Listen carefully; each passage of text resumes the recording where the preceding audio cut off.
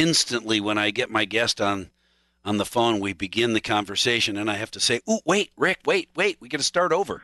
You're using up all your good stuff here. Let's start over." From Americans for Limited Government, President of Rick Manning. Good morning. Thanks very much for talking with us. At least on this program, you have not been canceled. It's. I appreciate that fact, and as we talked about, it's the only limitations on radio are the advertising breaks, and that's a good thing because those advertisers and folks, you need to understand the reason that Mike gets to be on the air is because people put money in and advertise. So it's really important that you go to those advertisers and you let them know by using their services and businesses because they're the ones who actually pay for this radio and pay for this air. Well, and you should go to those businesses and say, "I'm here because of Mike Hayes." In particular, because of Mike Hayes. Yeah, that's the only reason I'm here spending cash. So let's talk about the cancel culture and the cancel Trump culture, which, the cancel Trump culture began the day he came down the escalator in New York. It continues with 8 days to go. I don't fully understand it at this point. Why are the Democrats continuing to poke this bear? I think because it polls good for them and amongst the Democrats. And the biggest fear that a lot of these left-wing Democrats have is that, they're always doing the next election. And their next election is they want to have all their new members be on the record as voting to impeach Donald Trump. And that's, that is what they want. It's absurd, but that is what they want. And it is exactly what they're appear to be plummeting toward. I think America's kind of sick of this. We've been dealing with the Democrats attacking this president for more than 4 years, since before he went down. Since he went down the staircase and announced his candidacy. They've been obsessed with Donald Trump, and as a result, they are finalizing that obsession with one final spree. And the goal is essentially to wipe the Donald Trump 4-year presidency off of the history books and do like Yul Brynner did in the Ten Commandments, where he essentially pronounced that somebody was no longer going to be part of the history of Egypt. Well, that's what the Democrats are trying to do with Donald Trump, and that's what the social media companies are trying to do with Donald Trump.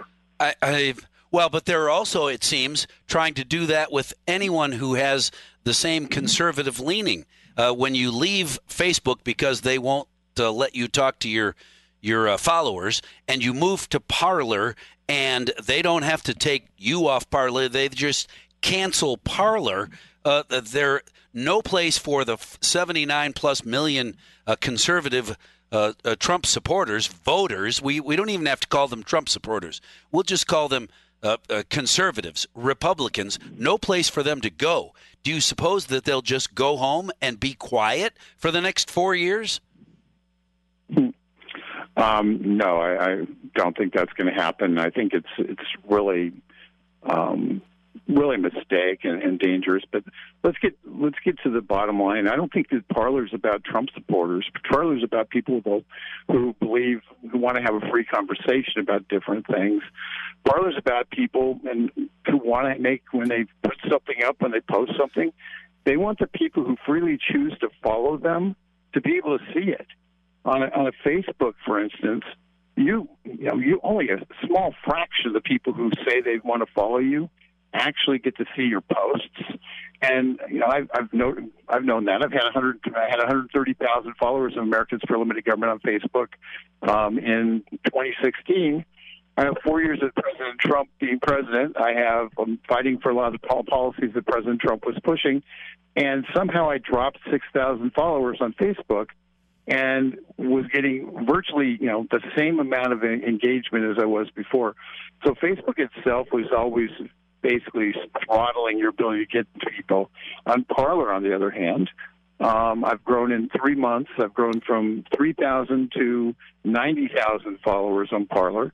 A piece I put up on Sunday urging for antitrust to work against Amazon, Google, and Apple for basically taking took Parler down, got 7.3 million people saw it, didn't put $1 into it. Naturally got 7.3 million people saw it, had more than 10,000 unique people actually sign the petition. And it was and thousands echoed it, thousands upvoted it, more than 100,000 total engagements. And I didn't put $1 in, it happened in 6 hours. So the difference between Parler and Facebook is when you use Parler, and I'm hoping it gets back up soon, when you use Parler, what happens is the people who follow you actually get to see what you put out. And so when they put it on their page, people follow them, get to see what they're putting out. And it allows for something like that to go viral very rapidly.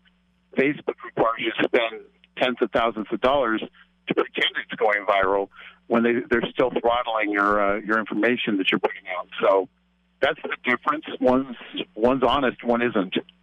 Why do you think that President-elect Biden hasn't had a chance to sit down with Nancy Pelosi and other Democratic leaders and ask them to calm down, to stop poking the bear? Would you stop with the impeachment?